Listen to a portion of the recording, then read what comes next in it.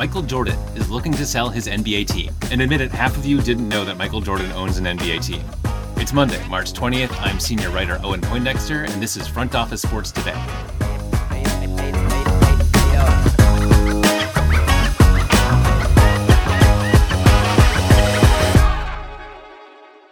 Michael Jordan, the best or second best basketball player to ever play, depending on who you ask, is in serious talks to sell his majority stake in the Charlotte Hornets. ESPN first reported the news, and others have since confirmed it. Jordan is currently the NBA's only black majority owner. He would still hold on to a minority stake. The likely buyer is a group led by Hornets minority owner Gabe Plotkin and Atlanta Hawks minority owner Rick Schnall. Those two had become co-governors of the franchise. Jordan sold a minority stake to Plotkin and Daniel Sondheim in 2020, and Sondheim is also part of the group looking to buy a majority stake. All of these guys are in the investment world. Schnall is a partner at the private equity firm Clayton, Dubilier & Rice. Sondheim is the founder and chief investment officer of the hedge fund D1 Capital, and Plotkin founded Melvin Capital. Side note, some of you may be thinking, Melvin Capital, where have I heard that name before? Now to a wild ride on Wall Street. So here's how it goes. Shares of the video game retailer GameStop have suddenly become a white-hot must-own, skyrocketing over the last... Melvin Capital, which was until recently a very successful hedge fund, delivering impressive returns to its investors, was destroyed by a Reddit forum. I'm not joking.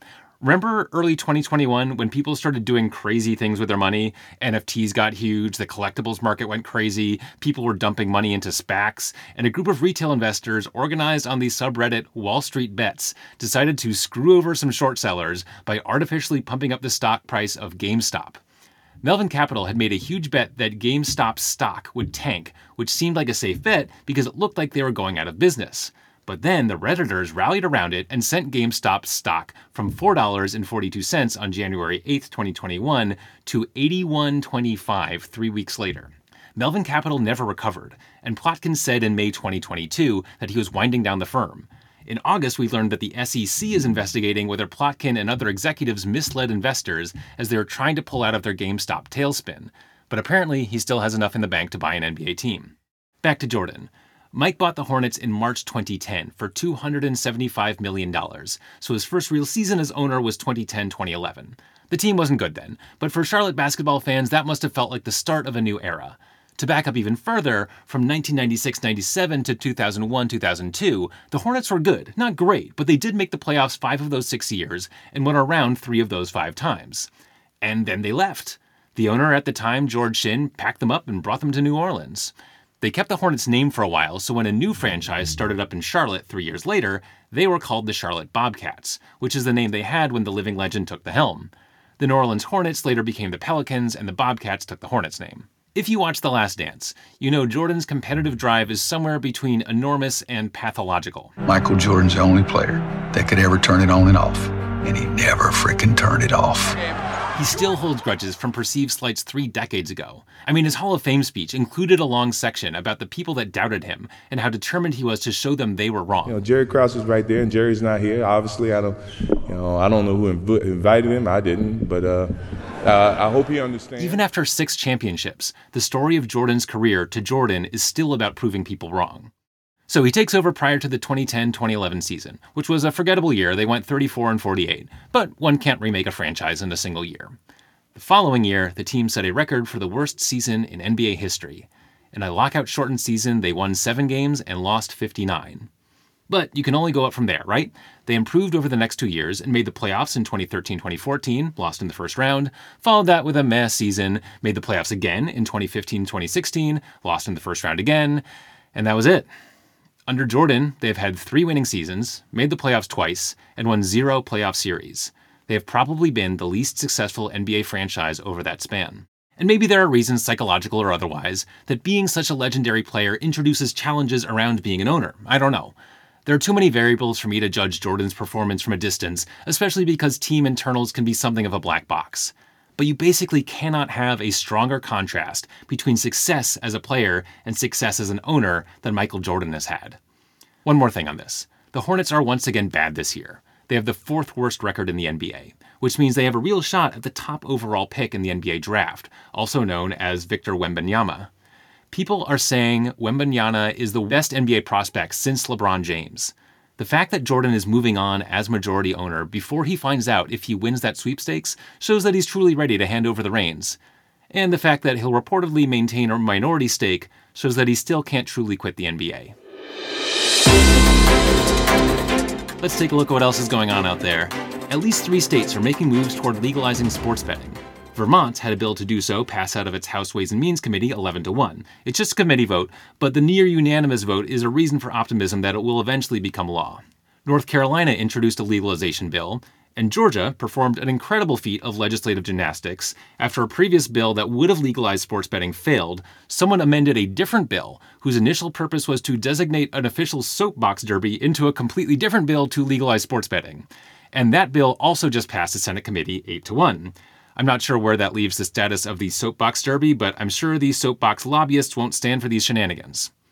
And James Dolan, owner of the New York Knicks and Rangers, hired a private investigator to follow a New York State Liquor Authority investigator named Charles Straval because the State Liquor Authority is considering removing the liquor license at Madison Square Garden because Dolan uses facial recognition technology to deny lawyers at law firms in active litigation against MSG from entering his venues. So just remember that the next time you hear someone say that wealth somehow correlates with wisdom and maturity. Up next, I got to speak with former MLB catcher AJ Pierzynski. AJ has a new show along with Adam Jones, who we had on the podcast recently, Todd Frazier, and Eric Kratz. They interview MLB players and chat and have a good time. The show is called Foul Territory, and the interview is coming right after this.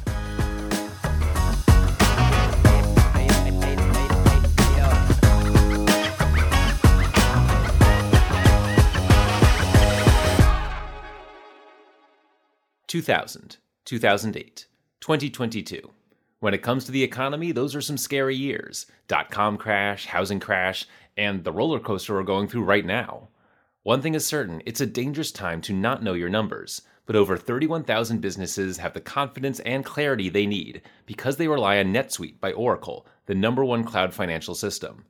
NetSuite gives you visibility and control of your financials, inventory, HR, planning, and budgeting, so you can manage risk, get reliable forecasts, and improve margins. Everything you need all in one place.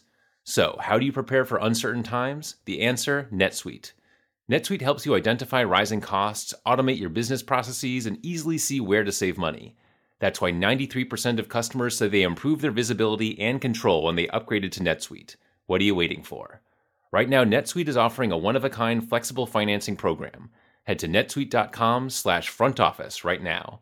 netsuite.com/front office. netsuite.com/front office.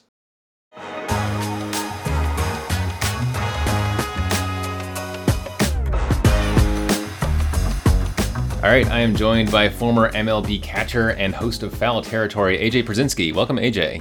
Thanks for having me, guys. Looking forward to talking to you and talking a little Foul Territory. Yeah, absolutely. So the show, it's you, Adam Jones, Todd Frazier, and Eric Kratz, and Scott Braun. Yeah, don't forget him because he'll get mad and he'll might start crying or grab me with his giant biceps and take me down. All right, yeah. I can't look him up on Fangraphs, so it takes me a moment to remember there's another guy in there. That's why he's beneath me, right? Because I'm on Fangraphs and he's not. Yeah. Maybe we should put him in like the middle of the list. So it's like you're all one group.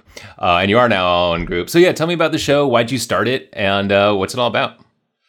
So we started this show. It's been in talks for about a year now. Scott and I met kind of randomly. And he's like, I got this idea and I want to do it. Do you think you'd be a part of it? And I'd be like, yeah, that's something I'd love to be a part of. And mainly just to get players, and we've had other people on besides players, managers. We had our first manager, John Schneider, the Blue Jays on today. We've had a lot of writers, baseball writers on. It's just about getting people involved in baseball on a show that they can be themselves and they can talk about whatever they want to talk about and get their story out there and get people to know them more than just the same 5 questions that I'm sure when you turn on an interview on whatever network, it's usually the same 5 questions. And it's, how do you feel? How's your arm? What's your favorite stadium? Whatever it is, like, it's always the same question. So this is dig a little bit deeper. And plus, since we're, on YouTube and Twitch and Spotify and Apple, you get more time. So there's no commercial breaks. There's no like, we got to run because there's a hard break coming up. It's just kind of go and be yourself and do what you want to do and go from there. And it's been great because the people we've had on, just talk. And, you get guys to talk for 30, 40 minutes. Who knows what they're going to say? And it's just about having fun with these people involved in baseball, but mainly players. Yeah. And what are the kinds of things that you can get out of a player when you're just getting to know them? Well, like Carlos Correa, we had him on probably our second show. He went 50 minutes and he could have talked for 2 hours, right? But his thing was he was telling me about how he used analytics and how he used to improve himself, to win a Gold Glove and then to win a Platinum Glove, and what he's going to use this year to try to win the MVP, and how he, like, crazy things like he only wears one pair of shoes because this offseason he had an ankle problem, and this is the only pair of shoes he could find that didn't hurt when he walked around for hours. Like Corbin Burns taught us how he throws his cutter, which is his best pitch yesterday. Whit Merrifield was on there showing off his biceps. Like it's just more fun things of guys enjoying their time and just being themselves. And so, how did you link up with Frazier, Kratz, and Adam Jones? How did that group come together? Well, this was a Scott Braun production and some other people behind the scenes. They had Frazier, they had Kratz, kind of, I don't want to say lined up, but they had an idea of who they wanted to get on, and then Adam Jones was in that mix also. So it makes it better when you have more than just, like, let's say Scott and I, or Kratz and Scott, or whoever, because, like, I'll be honest, like, I don't want to work every day, so I need like some time off so I can take the day off. And tomorrow we have Adam Jones coming on to fill in for me and Frazier, who's on vacation. And Kratz is there every day, which is great. But it works out because guys love to talk baseball. Guys love to talk to current players and people in the game. And we have good minds, intelligent people that are entertaining and can talk about whatever. Since you mentioned it, how are you enjoying post-baseball life? Well, I mean, it's great for me. Post baseball is kind of a trick question or a trick statement for me because, I mean, I'm still doing the Fox broadcasting on Saturdays and doing that. So I've never really got out of baseball. My last year playing was 16, and then in 17 I started calling games for Fox. So there was no like, oh man, do you miss it? I'm like, I'm still in it. So this is just kind of a continuation of a sport and a job that's been outstanding for me and a dream come true, and I get to talk baseball every day. And while we're talking baseball, so we got some new rules coming in to MLB. I'm sure you've had a lot to say on this already, but you were a catcher. That this would be, these rules would be pretty interesting for a catcher. You've got to be aware of the pitch clock. You also have to be more aware of base stealers because that's probably going to be much bigger part of the game. How do you feel about MLB tinkering with what they got? Well, I think rule changes are good sometimes as long as they're done the right way. I think the bases, okay, yeah, I'm all for more action, right? So if you're going to get more steals, more movement on the bases, I'm all for it. The pitch clock, I think, shouldn't have been just kind of thrown in there. I think it needed to be maybe experimented. I think the time is short, and I just hope that there's a feel by the umpires. You get in deep into games, and you're in the ninth inning, you got a closer out there, the base is loaded, 2 outs. Oh, gosh, I got to rush, to get this pitch in or they're going to call ball 4. And the hitter's like, I want to rush. Well, no, we want to see the best of these guys, and these guys need to take a deep breath, think about what's happening. So I hope there's a little bit of feel, not only by the umpires, but by Major League Baseball, and say, okay, it's the bottom of the ninth in the World Series, Game 7. Let's not rush this thing. Let's let the drama play out naturally. Yeah, I mean, there will be that balance of, like, now there's a metronome, and, like, right now I haven't heard of anything. I've heard people suggest that, maybe we turn it off in the ninth inning or something like that. Or maybe the umpire has a little more discretion. But right now, you can see in spring training, they are really, like, enforcing that rule to the letter. Like, if the batter is in the box but not set in 8 seconds left, that's a strike. So. Well, yeah. Listen, you have to understand, umpires, when new rules come through, they enforce them heavily to get everybody on the same page. And then as the year goes on and time passes, they ease up a little bit because people become used to it. So it'll change, but I understand what umpires are doing. I just hope that we have feel as baseball people and do it right and do it properly. Yeah. It should be super interesting to see.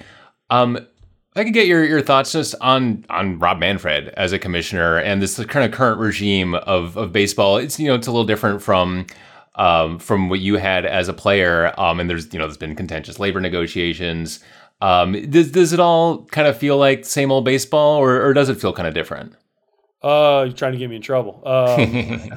I was fortunate that my career kind of was in the sweet spot for no work stoppages. We came close a couple times, but never had one. And then recently we just had one last year. So I think Rob, the commissioner, he does a good job. I think he's got a million people kind of telling him what to do.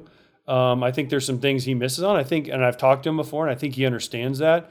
I think we need to both do a better job, whether it's the Players Association or the commissioner, of listening to each other and having real conversations. The problem I feel like is both sides, they only communicate when something arises, right? Like let's do this jointly and let's talk about things all the time and try to make the game better, because it's the greatest game for me that to play and to watch, and there's so much that happens. So I think that there just needs to be better communication from both sides, and it's hard because there's hard feelings after labor negotiations, but I think they can do it. And I think Manfred's doing the best he can.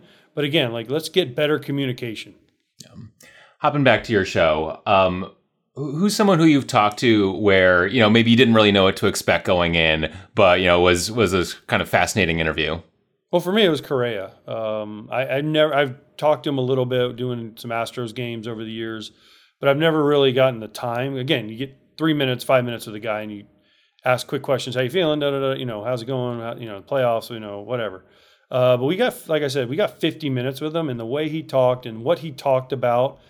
And for people out there that haven't seen it, and you have a child that plays sports or a child that wants to play sports and get to the next higher levels, what he talks about with his daily routine, how he prepares his body, how he prepares his mind, is something that I really believe that every single person should kind of listen to, because it will help you. I think it'll help you in life, like what he says. And, just listen, as a former baseball player, to hear what he says, where it's like, I don't put anything bad in my body because I have a short window to play. When I'm retired, I can eat whatever I want. But for these 10 to 15 years, I'm going to eat good and I'm going to do the things right.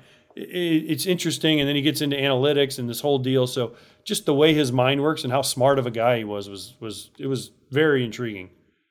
Very cool. And to wrap us up here, what's one thing you're looking forward to with the coming season?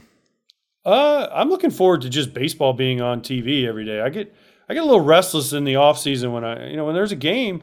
I know if there's baseball season, I can turn on a game pretty much every day and find one and sit down and watch it and just enjoy it. Heck, right now I don't really watch spring training, but I can at least turn on college games. So I'm just really excited about being able to watch baseball, see the storylines play out. The teams are supposed to be good if they're good. Who's going to be the sleeper team? And I'm also interested, like we already talked about, seeing how these new rule changes affect the action in baseball. Because I want the ball in play. I want guys running. I don't just want to see home runs and strikeouts. I want to see action.